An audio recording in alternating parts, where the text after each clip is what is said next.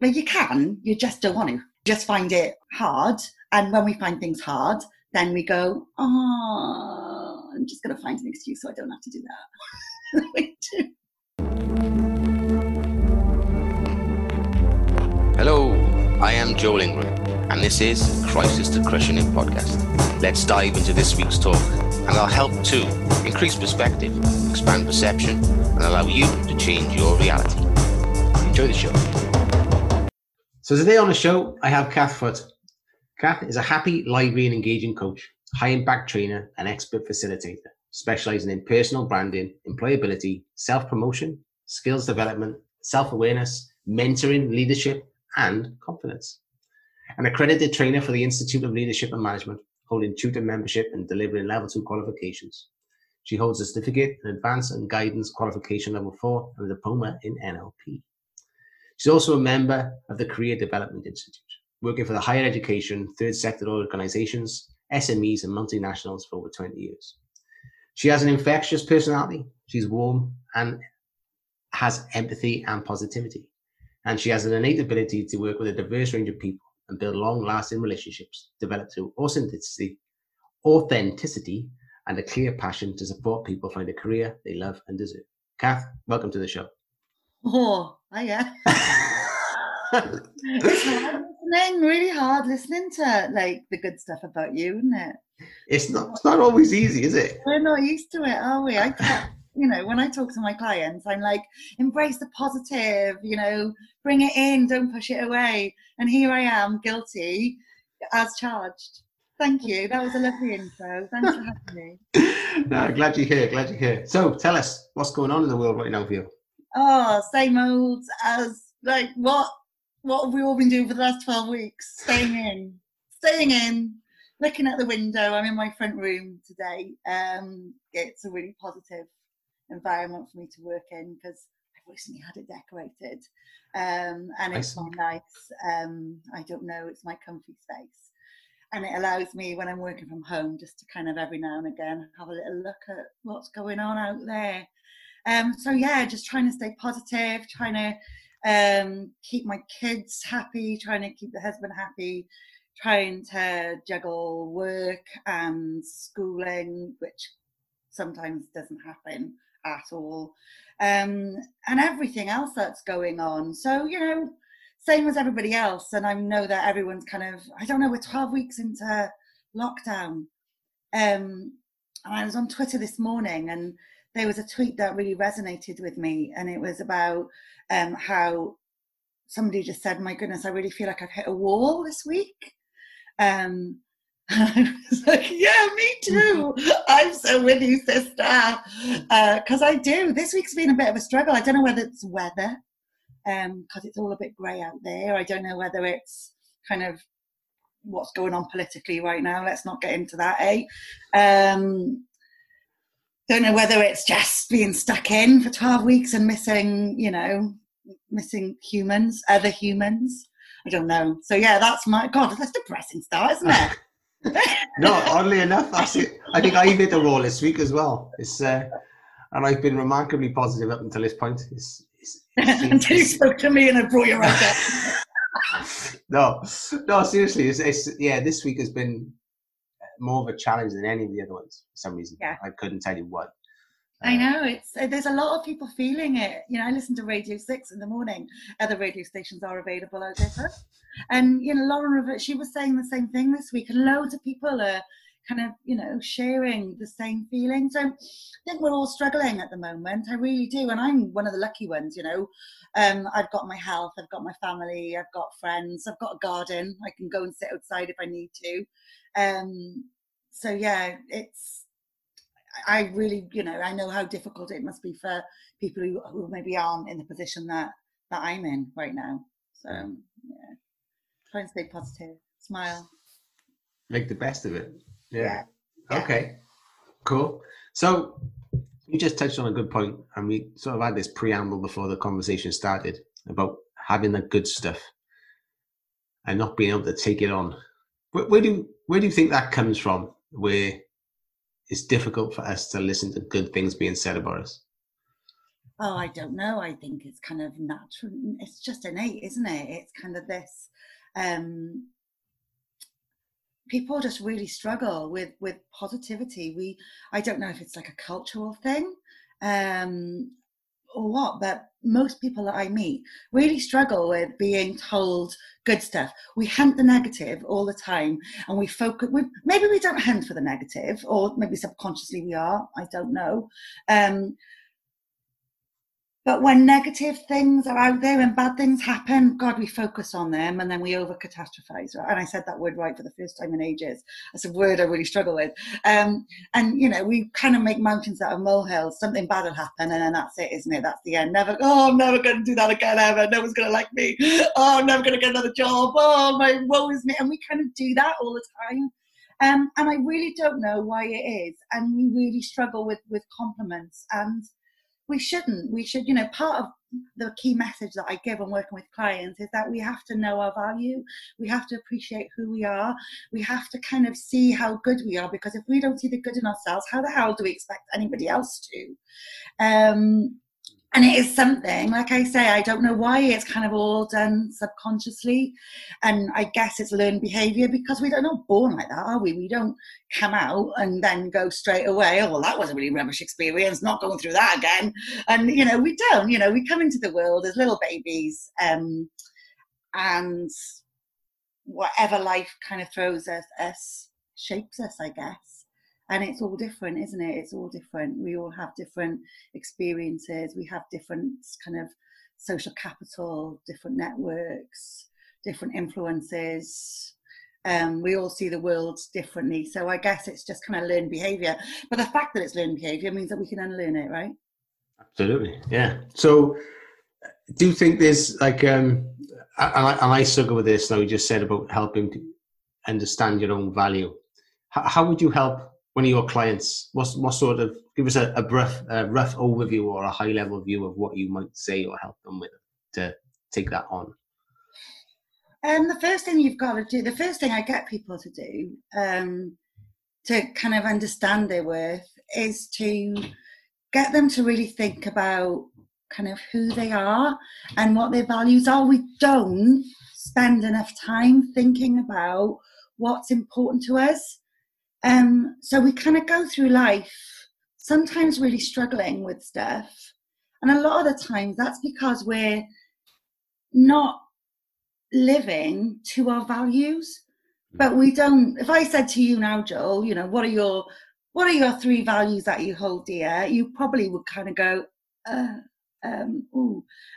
can tell you. Because I'm very strong on values. Good. A lot of people can't. So what values do you hold dear then, Joel? Share it with us. Integrity is first. Family is second. Yeah. And compassion is third. Brilliant. You know exactly what they are, because you've done we've got kind of similar backgrounds, haven't we, when it comes to personal development and growth and kind of coaching clients through that. So I'm not surprised that actually you could give me that answer. But so many people struggle with it because they don't think about it. And then when you get people to think about their values, they kind of give you an answer that they think is right, or they want to be like, but aren't necessarily kind of, it's not really what drives them. Do you know what I mean? Yeah, absolutely. Yeah. Like, so I know, like, one of my values is kind of humor, right? So I have to enjoy life. I'm not surprised that's one of your values at all. And the thing is so because I know that can be a really good thing. But I also know that it can actually be quite a bad thing for me as well, in that it kind of it can drive my behavior kind of 2 ways. And, you just ask my husband, who, like, for the millionth time has said to me, Kath, it's 3 o'clock in the morning. You're meant to be home at like 12, because fun Kath is like, oh, party, so sometimes and it's kind of having an understanding of that. And then once you understand that, you can understand what drives your behaviors. And then when you understand what drives your behaviors, you can understand why you make certain decisions. And then you can start taking ownership and take control of those decisions. So that's kind of the first thing. And obviously that's something that you can't do overnight. That takes time. and it takes real effort, and it takes focus and concentration, and it also takes like real honesty as well. You've got to be honest with yourself, because you might not like what you see, and then a part of that, to kind of make it easier for them, I'll kind of say, okay, so you're going to be struggling with this, and I get that. So who do you hang around with? Who, you know, what do you see in your best mate? Who did you marry? What did you like about them? Who did you vote for? What do you like about, if they're religious, you know, what is it about that religion that kind of draws you to it? And just getting them to think about the environment, the people that they surround themselves with, and to see if they can then kind of recognize some of that in themselves, because we tend to go with people who are like us, right? So I've got like a best friend from school, give her a shout out, Louise Tambini, hello. And we've been friends since she came to my primary school. She joined us when she was like 6 years old. Like, I'm 46 now. I kind of like to forget how old I am. It's like, you know, just like, it's not intentional, I promise. But I've known this woman for 40 years, and our friendship has stood that test of time. She's moved away. She's going to London. She's come back, and we're still, you know, we're still thick as thieves, and we're really alike. So I know that we share kind of like that same value system. So that's a really good starting point. Another thing that I get people to do is just get people to just to ask people for feedback. We don't often ask for feedback. We don't like getting feedback, again, because it's that, oh, I might get like a positive comment and I'm going to be really uncomfortable with that, or we don't want to be told stuff that we don't want to hear, and then we kind of get defensive and kind of curl up inside, and the child in us comes out, stamp our feet, don't want to hear it. But there's real value in asking for other people's opinions, because very often people see things in us that we don't necessarily see in ourselves. So there's ways around kind of figuring out who you are, what drives you. I've just kind of gone off on a tangent, sorry, Joel. Bring me back to the original question. No, spot on. Really spot on, because what I was going to say was that you said we don't ask ourselves, and I was never prompted in school or college or anywhere to like understand my value or what I value. No. This is something I come to when I was like 41. Yeah, me too, right? Maybe I wasn't that old, but certainly for me, it was definitely like my mid-30s. You know, I'd become a mum. I had 3 kids at that point. Kind of my career was going in the places. It just felt right. I didn't have a career plan when I was younger. My career is one of happenstance, and it's literally kind of, I just fell into something, didn't like that, tried something else, that was all right, managed to kind of try something different, and all of a sudden I could kind of see the fit, and we're not, and I find it really frustrating, because we were expecting our kids to know what they want to do at the age of 16. Oh, come on, give me a break, right? At 16, oh my God, all I could think about was being able to go to the pub in a couple of years and working out I could go and have a sneaky cider with my mate without my mum and dad finding out. And boys, end of.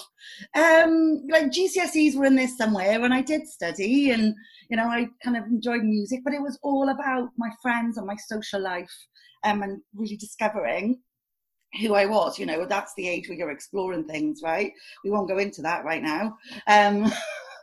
But how do we expect our kids to know what they want to do at that young age, when we're not even working with them on the most simple things of what do you enjoy? I was talking to my friend's daughter the other day, social distancing, saw them at the garage as I was doing a little shop, and the daughter was in the car, and her daughter is the same age as my son. They were meant to be doing their GCSEs this year, so they're going to be that generation where they didn't sit their exams, so they're going to be getting their results just based on the performance in school, and whatever somebody, the teacher thinks that they deserve, and kind of goes on the predictor. I don't want to go into it, but predicted grades, whatever. So with that generation, and I was talking to her, we were kind of shouting through the window, and I was like, what's next for you then? What are you going to be doing? And she's like, I'm going to go back and do my A-levels. I was like, oh, excited, what ones you doing? And she said, and I said, does that excite you? She said, oh, I don't know. And I said, well, what do you enjoy? And her mum went, sport. And I was like, okay, so that's good. And then her mum went, and loads of parents, if you're listening to this now with kids, you'll resonate with this. And her mum went, yeah, but there's no future in sport, and she's a woman. What chance has she got? Okay. And that's her opinion from the world that she sees. However, my opinion is, do you know what? Sport doesn't mean that you're going to go and play football for the Welsh team, right? Other teams are out there. The Welsh is best. You know that, Joe. It doesn't mean that she's going to go and play football for Wales. It could mean anything. She could be part of the coaching team. She could work in physiotherapy. She could work as a coach, as in a professional development coach. So looking at motivating teams, looking at the science behind it. There is so much that you can do. It doesn't just mean picking up a rugby ball, a football, a hockey stick, whatever your sport is, and playing for that team. Obviously that's hard, right? And it's difficult to break through. But then I also think that someone breaks through. Yeah. And the landscape is changing. You know, I work for Chwarae Teg, and we're a charity that really focuses on equality. So it's about ensuring that women are represented in the workplace and in politics and in society fairly. And it's a subject I feel very strongly about. And there are lots of changes to be made, but I can see the changes. And in 5-6 years' time, when this young person who I was speaking to just yesterday, the world's going to look at a very different place to how it is now, because we are progressing. Not quick enough, but that's another subject. But we are progressing, and who knows what lies ahead in 6 years' time for females wanting to break into the sport industry. And I think that when you get a career that you enjoy, then you're kind of happy for the rest of your life. And I honestly think that, because the work-life balance, the work-life rhythm, it's so important. Because if you're not happy in work, I guarantee you're going to come home and you're going to take that out on your nearest and dearest, whoever that is, whether it's your wife, your partner, your kids, your dog, your cat, whatever. And vice versa, you know, if you're not happy at home, you're going to go into work and you're going to be miserable and you're going to be unhappy. So it's kind of getting that balance across life. But if you're happier in work, then obviously you've got a better chance then of kind of being that better person at home, of being that person that you want to be, and not that miserable, sad person that sits on the settee and drinks a bottle of wine every night and eats Ben and Jerry's until it comes out of their ears, right? And just shouts at everyone around them because they can't cope with the stress. And there's a lot to be said for this whole, find your passion, you'll be happy for the rest of your life. At 16, you're not going to know what that passion is. But so it's about creating an opportunity for kids to have an open mind. Open up your mind to opportunities and explore. And while you're exploring, be aware of how it makes you feel, because they can do that. That's a learned behaviour. I didn't learn about reflection until I was final year of university. No, same. I was doing my foundation degree. Yeah. You don't touch on it, right? But it's really important. How does that make me feel? Does that make me happy? Brilliant. I can explore that and I can look for other opportunities related to that. Does it make me miserable? Yeah, right. Get out now before it's too late. And one message that kids kind of need to understand as well is that your first job's never your job for life. And particularly now, I know maybe the boomer generation, it very much was around security and stability within the workplace, and you would go and get a job and you would most likely stay in that role until you retired. You know, my dad worked for the same organization for like 40 odd years. Can you imagine telling a Gen Z that now? You're going to go and work for a company and you're going to stay there until you're by the time they retire, they'll be allowed to retire at 85 probably. And you're going to be there for like 55 years. They'd be horrified. And it's not. First job is an exploration, and it's just about, figure out what you like. So let's give them the skills to do that, and let's not focus on making a career decision when you're 16 years old. That you're kind of stuck with forever. Yeah. It's no wonder they're so confused. No, absolutely. I'm having the same discussion with my daughter. She's they just requested to see if she'd be willing to go back. However, she's considering, she would like to be homeschooled to finish the thing off. You know? Okay. But I've said, I said, I need to see something that I know I can take you, a path I can take you down, that you can explore, and I can show you potential opportunities, rather than you just saying, I just want to be homeschooled. I said, that's too, there's no end goal there for me. No. Give me an end goal. Let me see where. Yeah, exactly. And I'm sorry if you just picked up on a bit of noise there. It's one of my several deliveries of the day. The joys of working from home. So forgive me for any noise that you might have picked up. It's fine. But yeah, and my son was 15, so he's got GCSEs this year as well. Same as my son then. Yeah.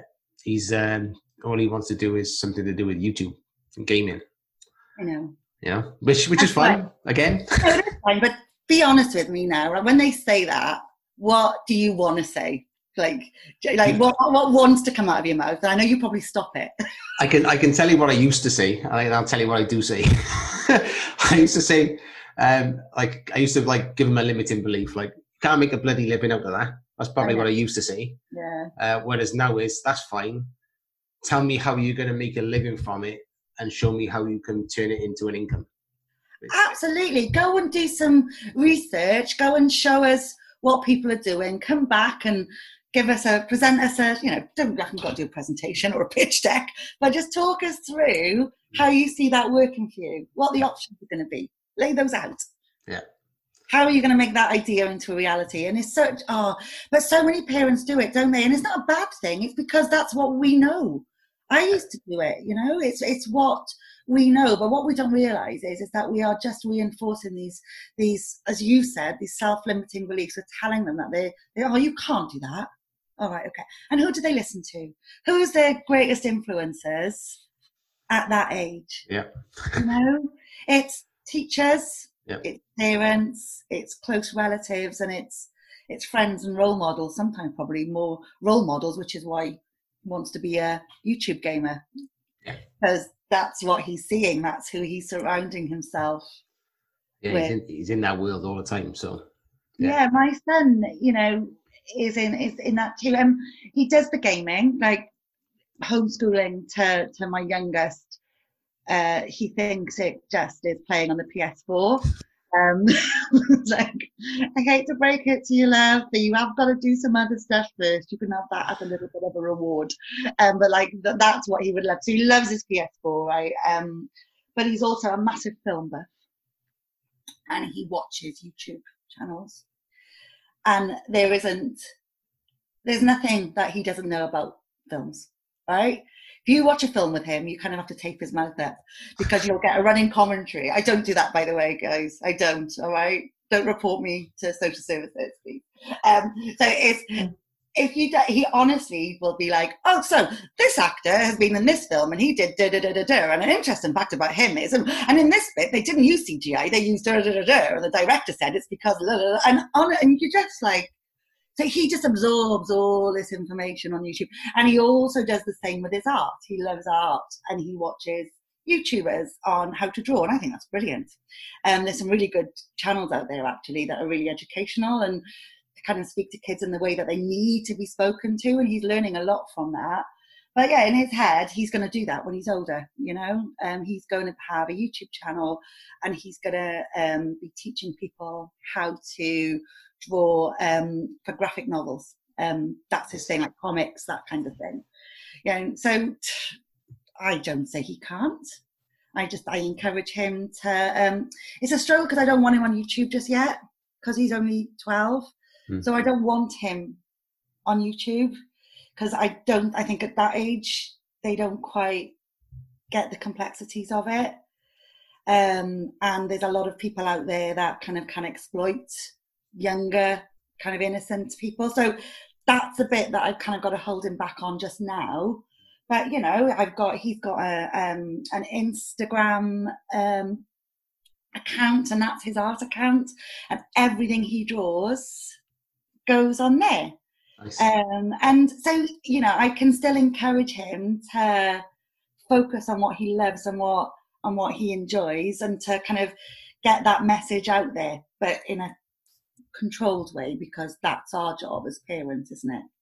Mm. We want to encourage them, but we also have to make sure that we keep them safe. Yeah. But yeah, you know, my son, when he grows up, if he's not working either in films or some kind of creative role where he's using his artist skills, I will eat my hat. You can come back here. I haven't got a hat to eat. I'll buy one and I'll eat it for you, right? I know he'll do something in that, because that's what he enjoys. And as a mum, and his dad's the same, you know, we're going to encourage him to do that. Yeah, you know, good on you. I mean, a lot of people wouldn't, like you said, it'd be a case of like, my mother said it to him a long time ago, like a couple of years ago, to my eldest son. She said, "Oh, you can't make a living from that, can you?" There was a question on the end of it. Yeah. I said, "Well, actually, Mum, he's got like 10,000 views on that one video, like, so the potential's there. It's just monetizing it, you know. So he's getting good engagement. Yeah, it just needs to understand the monetization aspect of it. So it's something I need to look into with him, and he needs to research. Yeah, and that is, you know, he's clearly got something there. If he's got engagement of 10,000, my goodness, he's doing something right. He's got something that people are resonating with. Yeah. And that's one of his strengths. He probably doesn't even realize that that's a natural ability of his. No. And again, I think let's focus on our youngsters' strengths. Let's get them to see not just their skills, because I don't know how you feel about the whole skills, strengths debate, and are strengths natural or can we learn them? I think everything is learned, right? Yes, agree. Right? I think everything is learned, because again, we all come out exactly the same way, right? And then life presents us with opportunities to enable us to expand. I think some people kind of can be naturally disposed to think. So I guess like Usain Bolt, he's like an amazing athlete, right? We all know Usain. Well, not personally, I'm talking like as if I know it. Oh yeah, me Usain, oh, we're best mates. But if you look at his physique, I mean, he just is built to run, isn't he, you know? And he's worked on that, obviously, but he's tall, he's got long legs. So, you know, for every 7 or 8 steps I make, maybe when I'm running, he would make 1. So maybe he's more disposed to being great at that, but he practices, doesn't he? Right. Oh my God, he practices to get better. And perfection doesn't exist, because you can always improve. There's a really good book. I'm just looking at this on my shelf there. I haven't got it on there. But it's Matthew Syed Bounce. I think it's one of the ones I gave to someone and never got back. I hate it when that happens. And he talks about, so Matthew Syed, he's a journalist, isn't he? But he's also a sports person. So table tennis champion, I think. And my husband read the book, and I kind of picked it up and had a little flick through, and I was reading the beginning bit, and he talks about how him and his brother had like exactly the same opportunities, and one turned into he plays in an orchestra, and he became a table tennis champion. I think I don't know it fully, so don't get me wrong, but I know he's like won medals. I just don't know in what. Sorry, but anyway, he talks about how he became this, you know, excellent at table tennis, but there were 4 people in his street that were all amazing at table tennis and all performed to a really high standard. And he was like, is that coincidence? You know, is there something in the water in my street? And as you read through, it turns out that there's actually a coach, a table tennis coach, who lives in the street. And I mean high level table tennis coach. And so he's teaching these kids. So these kids have got this interest because there's somebody who lives up the road that has got them interested and then has invested time to coach them. But then he talks about how, you know, so me and my brother had the same start with that, but then my brother went off, and it's because he would get up every morning and practice. And then he'd come home and he'd practice. Whereas his brother was like, nah, not that bothered, and go off and do something else. And he just talks about, you know, it is a strength of mine, but my goodness, I've had to put like 10,000 hours of practice in to get to that like kind of like mastery level. So I'm glad we're on the same wavelength there, because I think all strengths I learned. We can be good at anything. I always use the excuse at maths that I'm rubbish at maths. And I am, but I could get better. I just choose not to. That's a different frame, isn't it? Yeah, it is. You hear it quite a lot. I know you see it a lot when I was in school. Like, oh, he's a natural, especially in the and then like you said, people predisposed. Like there's a couple of people that come to mind, like good footballers when I was in comprehensive. Yeah. And in the golf club, there was certain people just had this beautiful rhythm swing. Yeah. But they started to put the effort in. They were playing 3-4 nights a week, training 2-3 nights a week. Yeah. But there's nothing to say you couldn't surpass them if you trained harder. Exactly. It's like you said, it's just that if it's a scale, a linear scale, they just start off further along that scale than you are. Yeah. No, exactly. And you see it all the time. You hear people. So I'm, like I say, I'm a great example. I'm rubbish at maths, and like I say, I am really rubbish at maths. But my confidence. I just remember when I was younger, though, my confidence being knocked massively. Being told that, oh, you're not quite at there, you're not at that standard. So you're constantly telling yourself that, oh, I can't. And just becomes a habit then, doesn't it? And then once it becomes a habit, we start hearing it more and more often, and then you don't hear it because you just know it, and it's kind of programmed into your brain that you're rubbish at it. So you're still hearing it, but it's all kind of unconscious. All this, like, somebody called it the other day a poison parrot, which I loved. I did say to them, so I'm so going to steal that next time I'm talking about this stuff. So we've all got like that gremlin or that chimp or that poison parrot, like, and we don't always hear it, do we? Because we're so just used to it being there in the background. Yeah. And there's people who do the same. Oh, I can't draw. I'm not creative. I'm not artistic. I'm not. I can't learn languages. I just can't pick up other languages. But you can. You just don't want to. You just find it hard. And when we find things hard, then we go, oh, I'm just going to find an excuse so I don't have to do that. We do. Oh, you're right. And our kids are hearing it all the time. All the time from such a young age. Oh, you can't do that, or you shouldn't do this, or oh, there's no point doing that because you're not very good at this, and or they're really good at something, and because it's not what, I don't know, as parents, what we expect, oh, you can't do that, don't be daft, or we don't understand it.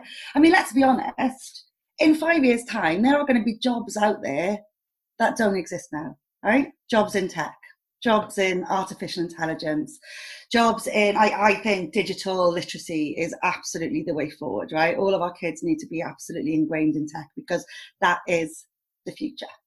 So how can we comment as adults about a future that we don't quite understand, that we can't see?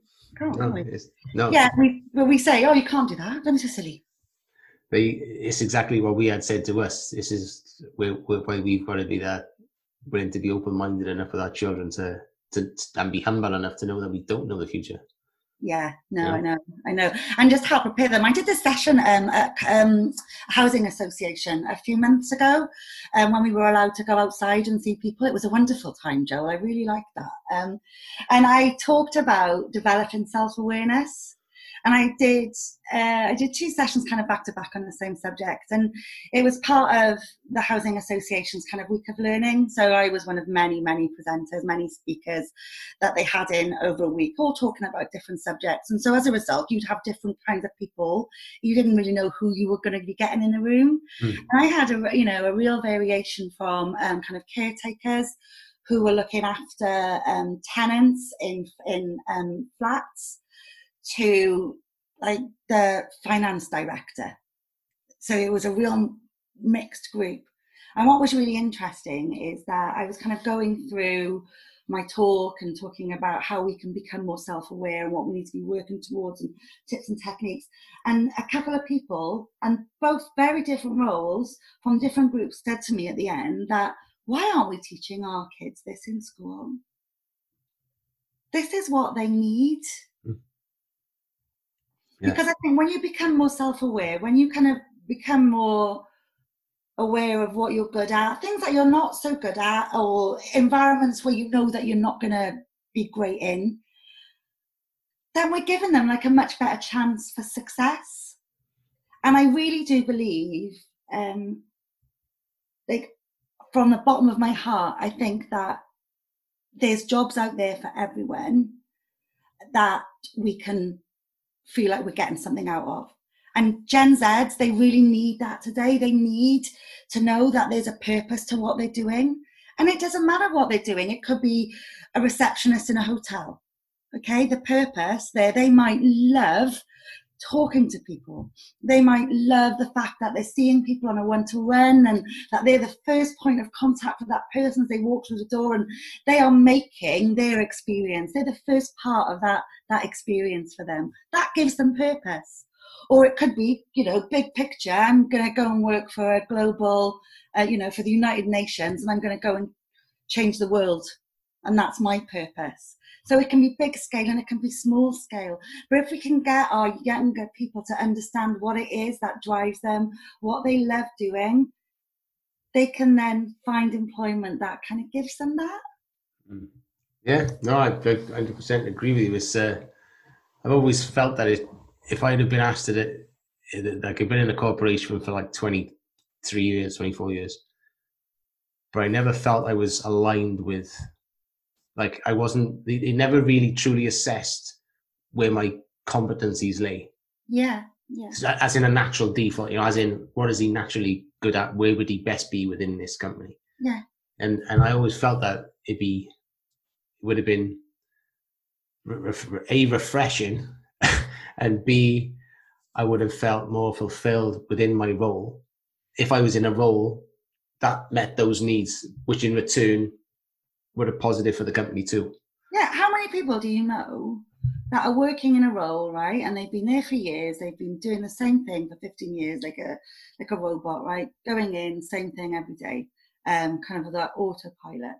You ask them, okay, so what's your company's mission? What's your company's vision? How are you contributing to that? How can you feel like you're being valued? How can you feel like you're contributing to something if you don't know what it is? If you don't know the purpose, why you're there, what you're doing? It's a simple thing. I think I'm only speaking from where I've previously worked. I've got a few jobs outside of this corporation. None of them have had mission statements other than this one. So it's never really discussed. And to me, from what I've seen in all the different places I've worked, is the value the company places on you is what you get paid. That's it. Yeah, I know. But we need more. It's not like, this isn't 1950s, is it? Oh, no, I agree with you. I think things It's like 1950s where they think that the only way we can reward people is by paying them a wage. Like, yeah, that's fine. But Maslow's hierarchy, if you want to get into theory, it's like basic element, right? Yeah. We need more than that, and people are motivated for so much more than just financial rewards. And I think the extrinsic motivators are absolutely relevant, and we need them, and they can fire us up. And actually, if you are extrinsically motivated, that's cool too. Just, you need to know what motivates you. You absolutely know what needs to motivate you, and whether it's more internal or whether external, don't matter, right? Just know.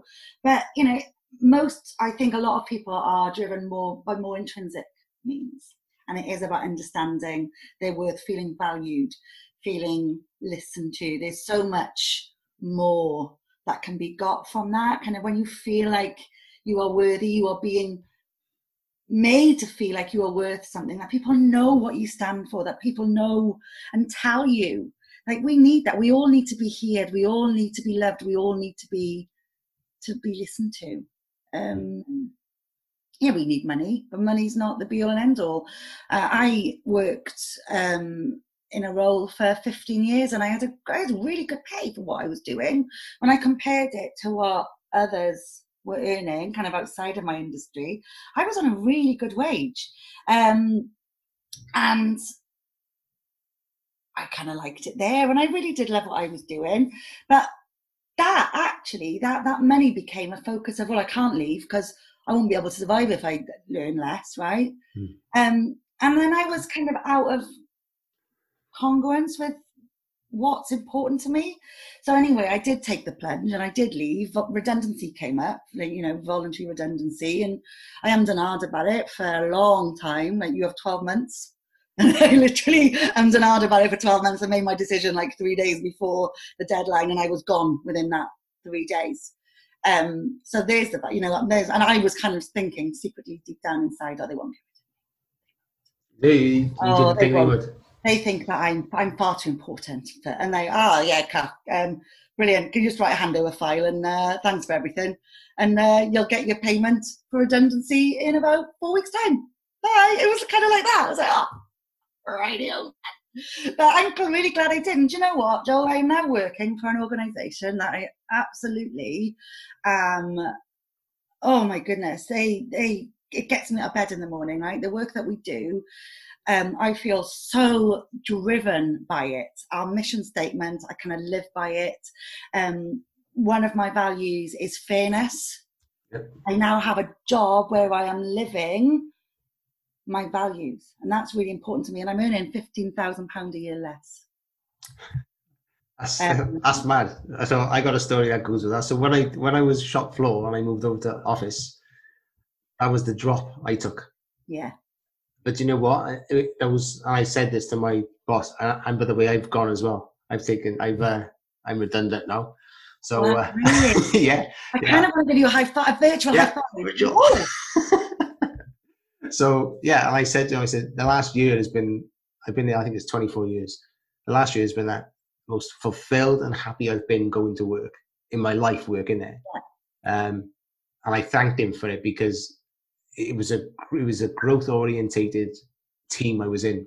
Yeah. So when you take that step up, and it is a step up, because you're coming away from shop floor mentality, which is what it is. Right. Mm-hmm. And I love the crack and everything that goes with it. Yeah. But there's a lot of things that go with it that keep you there. Yeah. And affect mindset with regards to other aspects of your life. And were they those kind of the financial, that kind of reward system? Did you find it was that was holding you there? That was the biggest one. I mean, I had a lot of people come up to me and said, "You must be fucking mad." Like, literally, like, you want your head red, because grass is not always greener. Like, yeah, I know, but I'm not happy.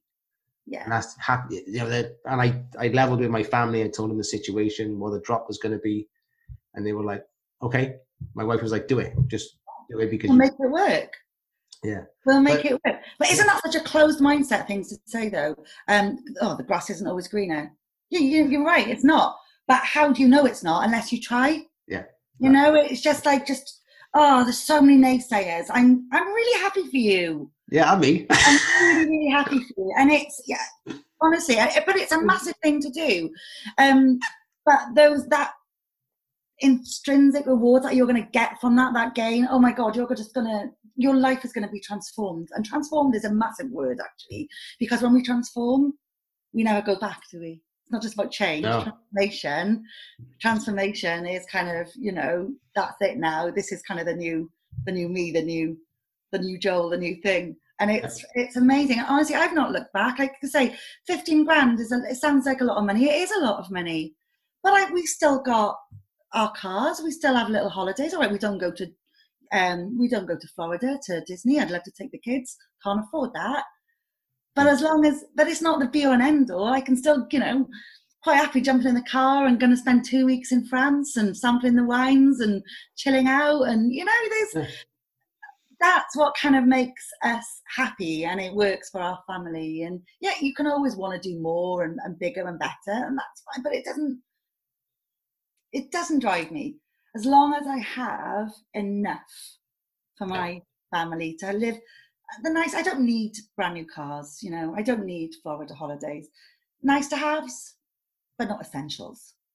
No, absolutely. I mean, I read something, or you had something the other day where they were saying, I'm not sure if we said this on the first time round, if you're going through life waiting for those big holidays, or the new car, or the new house, or whatever it may be, that perceived level up, there's things you will do which will alter your daily behaviors to get it. And whether that's more overtime, cutting back here and there.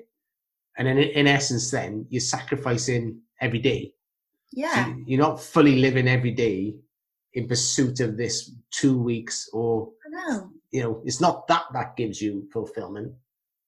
It's you're missing out on this massive space in between where you're living. Yeah. That's the bit that needs to be fulfilled. Yeah, because that's the majority of your life. Because we live in now. We're not living in the future. We're living now in the moment. Yet so many of us either live in the past and are trapped by the stuff that has happened to us, all right, or we're living in the future and I was longing for more. Where actually, if we just stopped and I don't know, just look around, look at what you've got, and think. I'm doing it now as I'm talking to you, and I've got goosebumps, right? Because I adore what I've got. I really do. I'm getting a bit emotional. I absolutely adore what I've got, and I feel really lucky.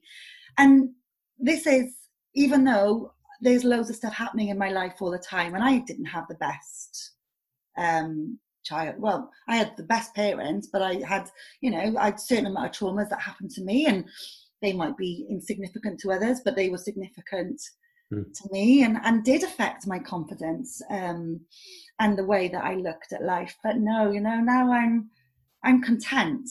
I'm in a really good place. I do want to keep developing. For me, another thing that keeps me fulfilled is being able to continually improve and continually develop and continually learn as well. And that's something that I really would like my children to have, and they don't have it yet, but I have to remember that they're them and I'm me.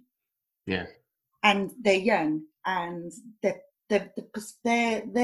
version of the world is very different to my version of the world, but as long as we kind of just keep giving those positive messages, and making sure they're safe and letting them become more self-aware and know the things that they're good at and keep an open mind, you just know that they're going to be okay, and hopefully kind of reach that level of contentment that I'm feeling right now in my life. Yeah, absolutely. I mean, I've noticed there's people within my organization from different age ranges. So I'm like in the 40s. I've got one in his 30s and one in his 20s, all going through these like little mini like crises of, is this it? And so I've noticed it's going back. It seems to be going back further and further and further, getting younger and younger and younger. So the other day, my Kenzie used to ask me when he was 10, what's the point? What were you here for? What's the purpose? Oh my goodness.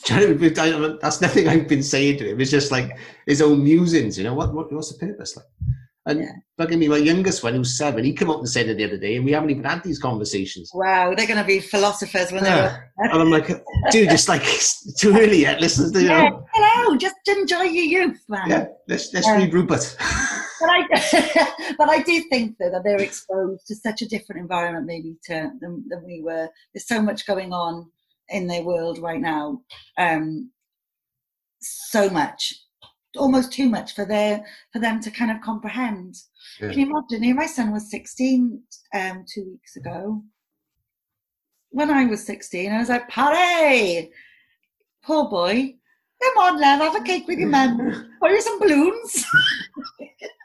Just like, and that might now be a little thing to us, but can you imagine feeling that at 16 and just like the frustrations and maybe the anxiety and that it causes? It's so I really can't blame them for thinking that. No.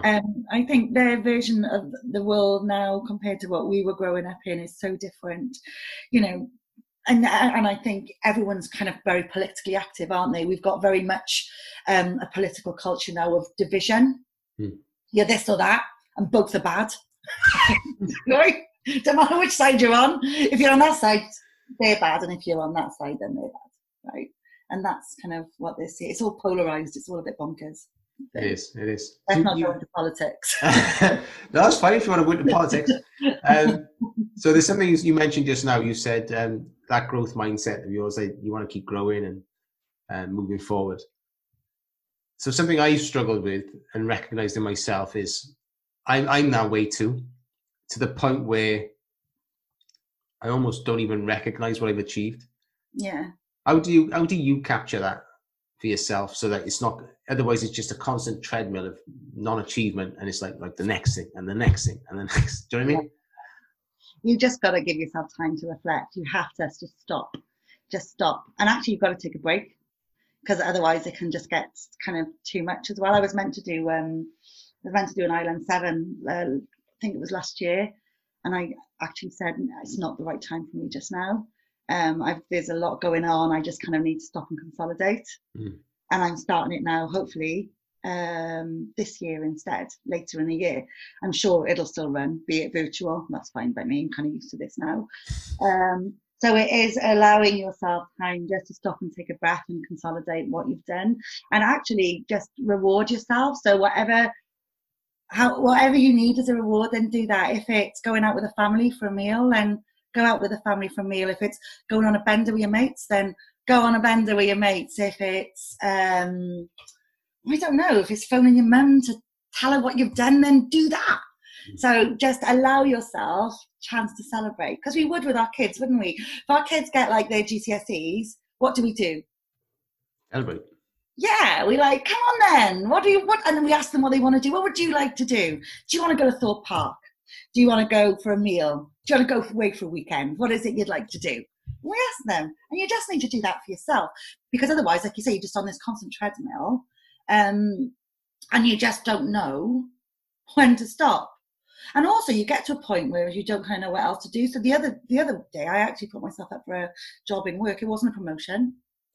It was just working on a different project at a higher level of education. So it was like developing like level 5 content. Yeah. And I put myself up for it, and I didn't get it. And I think that disappointment is important as well, to give you a chance to reflect, because I honestly thought that I was absolutely going to get that job, right? It's mine. It's got my name on it. I went in, I was confident. I felt the interview went really well. And when I was told I didn't get it, you have that phone call, and the first words you hear are, so first of all, I'd just like you to say you gave an excellent interview. And then straight away you're like, all right, okay, here it comes. So I'm like, tissues, I need tissues please, because I'm obviously going to cry in a minute. And I went through all the emotions, anger, sadness, disappointment, frustration, finally to acceptance. I kind of went through that curve within like 4 days. I'm cool about it. And it actually allowed me to stop and reflect and think, okay, you thought that you were going to get that. Why didn't you? What do you need to do? So I think sometimes as well, it's good to put yourself out there and put yourself up for things, and not get it, so that you could kind of sit and reflect and then, I guess, build your resilience. Because it does help build your resilience, but it allows you to really think about what it is what haven't I got? What didn't I do? How can I improve? So then the development is much more, I'm trying to think of a word to say this, but it's more meaningful. So you're not just doing and doing and doing. There's a reason for it, and we all need that reason for ownership, I think. Yeah, definitely. I mean, when I eventually got that job in quality, that was, I think it's either 4 or 5 times I interviewed for it, and each time I went back and I said, okay, what can I improve on? I asked them for feedback. To such, and and then it was a case of, okay, going in on my own time. So I booked leave from my job to go and sit in quality office and understand more of it. Yeah. So they're seeing, hang on, this kid's keen, he's he obviously wants it. If he's willing to put himself out, then perhaps he wants it. Yeah, no, exactly.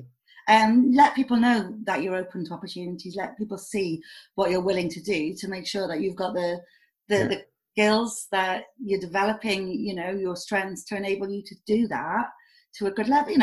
As a coach, I'm a coach not through qualifications, Joel, just through experiences, and I know that really frustrates some coaches.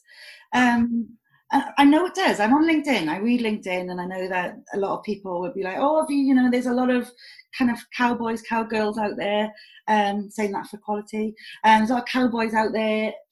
They don't have the certificates. but I've worked in like careers education for 20 years. I know. I think. You know, I'm able to build rapport. I'm able to build confidence. I'm able to give advice and guidance. I read a hell of a lot. I'm always upskilling. But I realise that I can still learn, which is why now, you know, I'm doing my NLP practitioner in hopefully in July, if we're able to, which is why I'm doing my ILM, my coaching and mentoring, because I kind of, even though I know I've got all of this stuff, there's actually no harm in developing my core skills so I can become better. Yeah, and it's kind of thinking about that as well. And I just think as a coach, yeah, I'm good, but doesn't mean I stop there, does it? We've got to strive to continue to be better, because things evolve, people evolve, customers are different, every generation that we work with are different. And if we're not on it, if we're not learning about that, then we're not going to be serving our clients. No, absolutely. Odd thing is though, I've never had one single client ask me for my qualifications. Neither have I. Neither have I. However, there's no harm in doing it, is it? No, absolutely. I mean, one day we might, Joel. And we'd be like, I've got life experience. Here's my scars. Yeah. Oh my God. Yeah, I know, it's mad, isn't it? Yeah. Okay. All right. Well, let's have a look. So, obviously, under that certification, coaching. So, tell me a little bit about the future that you envisaged with this, like, growth mindset, improving yourself. What's the future hold for Kath? I'm going to have I'm currently working full time. Not out of choice, I don't think, because I really love what we do at Chwarae Teg, and my job isn't done there yet. There's more to do. But I think I'm 47 this year. By 50, I would like my self-employment, which is busy now, grown organically. I don't put myself out there too much because I can't balance the two roles and everything else that's going on in my life.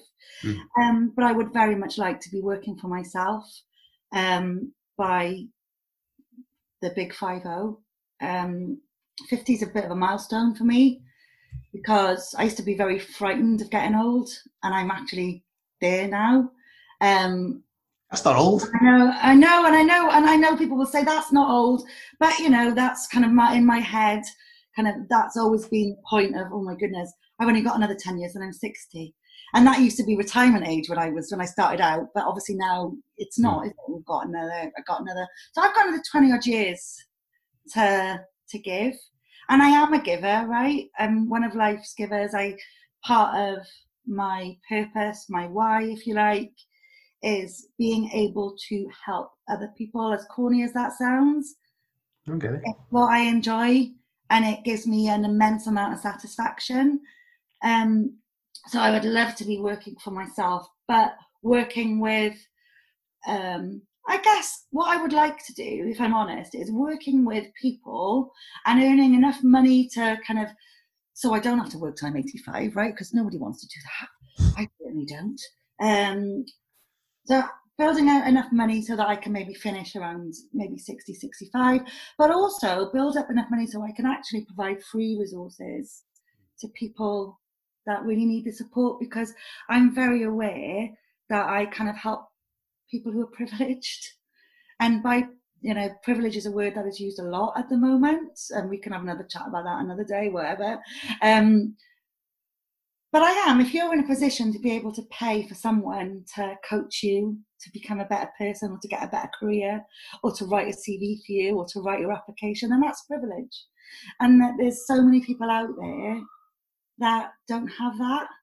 And so how can they access the job market? How can they get to the place they want to be? How can they figure out who they are, because that's not touched on in school?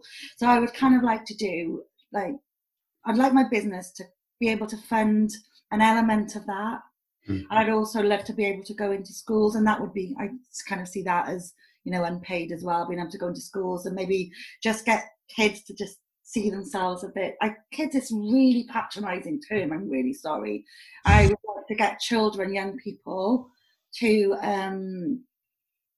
start working out what they enjoy. I've got a friend who's a head teacher, and we talk about this a lot. Can I ask a question? Yeah. When you said about going to schools, then you immediately went to free. No, I know I did, but that's kind of my mission of, and maybe I charge the schools that can afford and maybe go in. There's a lot of youngsters out there, right, who are completely disadvantaged for whatever reason, and I don't know. I would like to be able to do something to help those. I've got to earn a living, and there's a standard of life that I want, and I can't do any of that until I can build my business to enable that. I can't give stuff away. I have to get paid for my value, and don't get me wrong, Joel, like I talk about this a lot to people who undersell themselves, that undervalue themselves, that will go in and give free stuff left, right and centre because they think it'll help build their brand. Well, really, it's just a little bit exploitative by organisations, because there are a lot of companies out there that can afford it. But then there's certain, so when I say schools, maybe it's not schools, maybe it's charities, maybe it's I haven't planned or prepared this. This is genuinely just kind of all just coming out naturally. So it's probably not as polished as it could be. But does that make sense? They're kind of, so on my own, doing my own thing, helping people, earning a decent wage for doing that, and then through that, maybe being able to provide for my family and myself when I'm a bit older, but also be able to give back to those that don't have access. No, absolutely, yeah. It's so the way that this podcast, as I see this podcast, is my free content. So like my not my minimal viable product, but like the lowest cost product I've got, which then leads into my coaching and other things and programs and stuff. But certainly, yeah, what you said makes a lot of sense. There's a lot of stuff. I don't know if you've heard of it, the School of Life. Right. Have you heard of that one? So, I mean, if you wanted to provide that sort of value and that facility, check out the School of Life, and then maybe you could do something along. Yeah. Do you know what I mean? Yeah. I understand what you're saying. Like, we're getting it to schools and getting it to those disadvantaged people.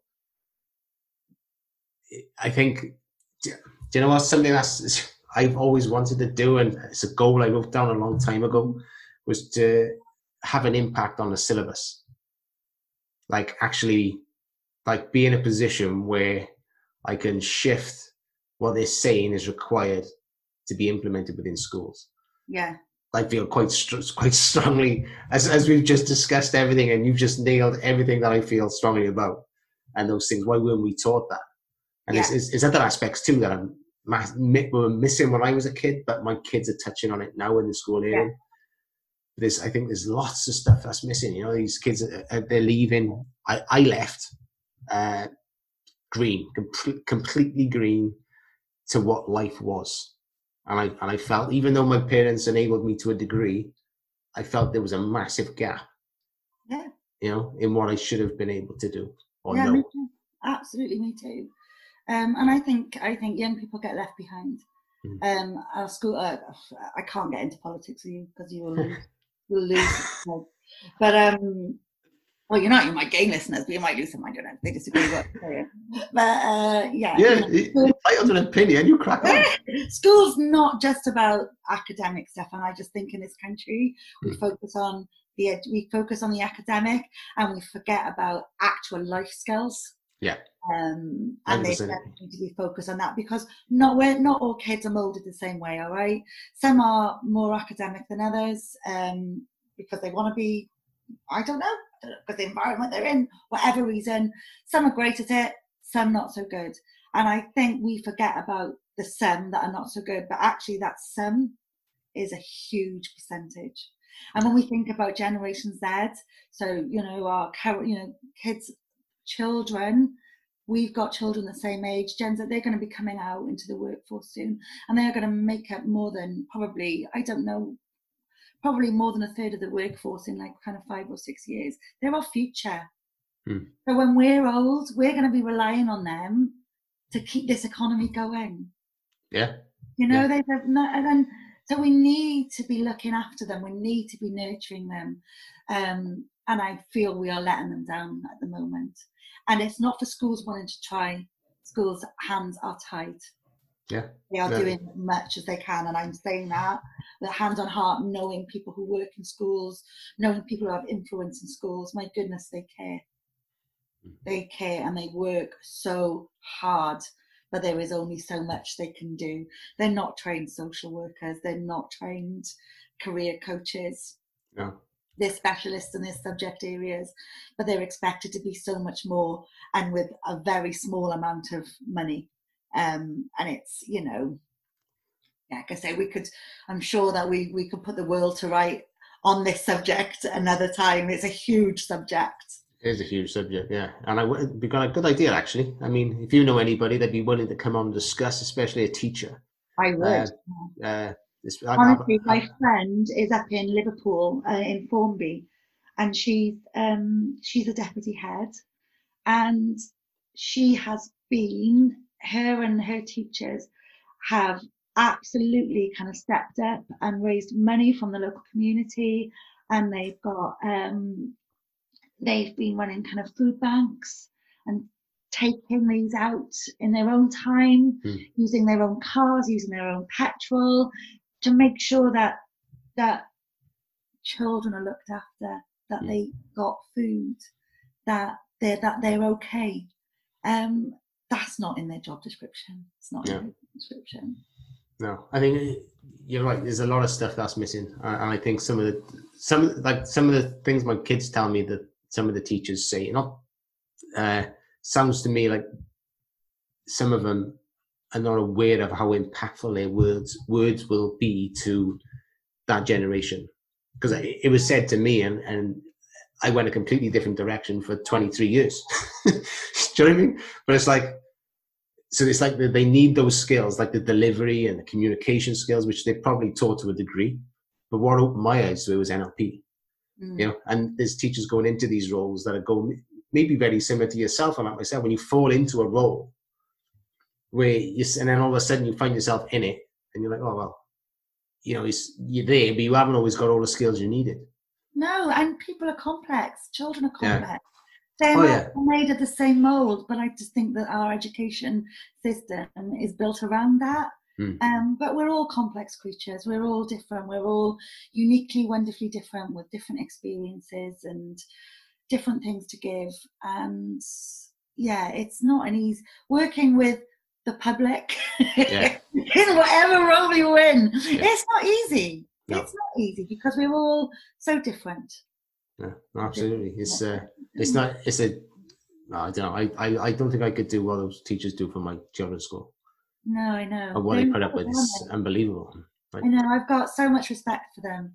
And when I read on social media, people kind of slating them, and I've got to protect my own mental health and get off Twitter because it's not good for me at the moment. Most social media is like that. No, I know. And do you know what? That's something that we can control, Joe. Absolutely. Right? We can't control COVID-19 and the situation and lockdown. We can't control that. But there's things that we can control that affect our moods, that affect our anxieties. And if it is taking social media out of your life, which is hard because actually for some people it's their contact with the world, but you've got to think about how it makes you feel. I think this week it's not been my friend. No, I get it. I think that's an impactful place to leave this conversation. Actually, food for thought, people. Indeed. What did you say? What did you say then? You said it's not good for my mental health. Just about control. There's things we can control, there's things we can't control. And I am very aware that this week social media has actually impacted on my mental health, on how I'm feeling, on my anxiety levels, on my mood swings. So as a result, I have a choice whether I maintain looking at it and make me feel like that, or whether I put my phone down and say, not today, Twitter, not today, Facebook, I don't need you. I don't know many people realize they've actually got a choice. I know. That's crazy, isn't it? It is. And it is a good point to end, actually. I like that. That's a good one. Yeah. Okay. Poignant. Yeah, it is. It is very poignant. Sound clever.